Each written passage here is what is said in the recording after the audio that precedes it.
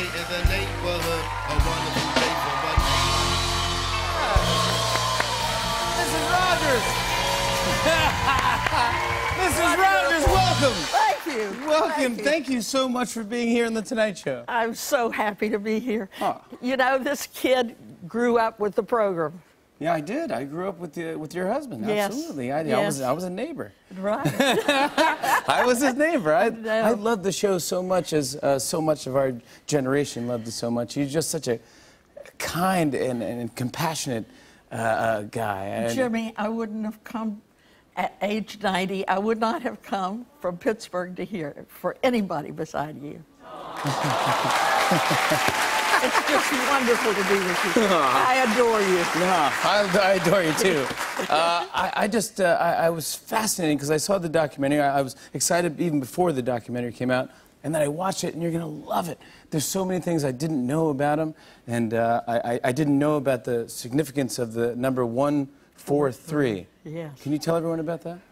Well, he really wanted to remain at 143 all his life. He weighed 140? Yeah. Yeah. All his adult life, I should say.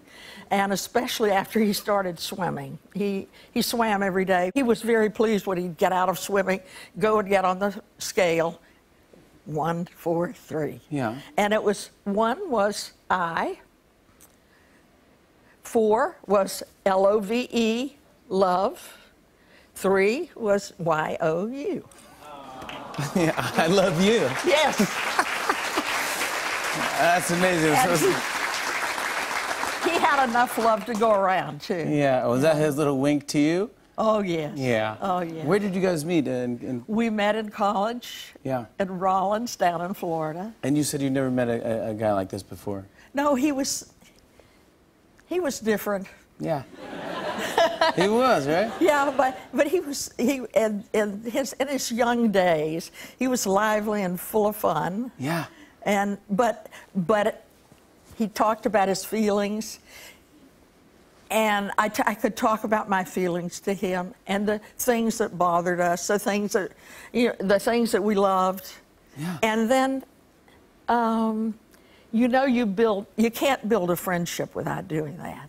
You do, yeah. So you built a friendship, Yeah. as well as being married. And don't you have to have a friendship to fall back on through your married life? Yeah, and that's what made it work. We had it for 50 years, so that was nice. I mean,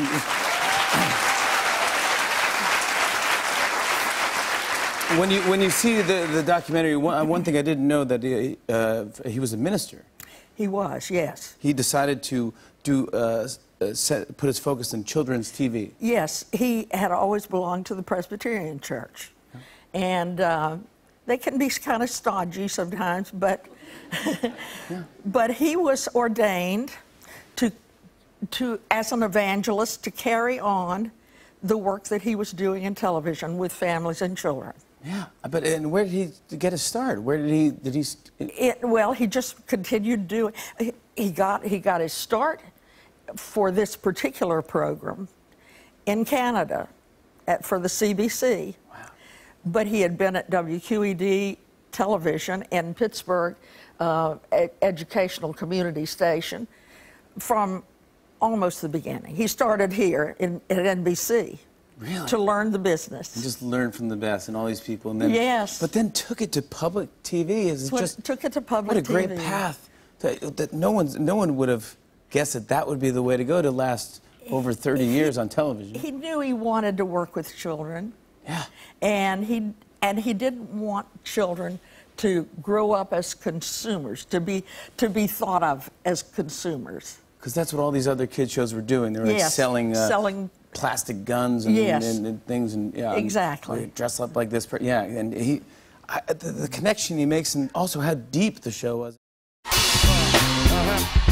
on and on and on.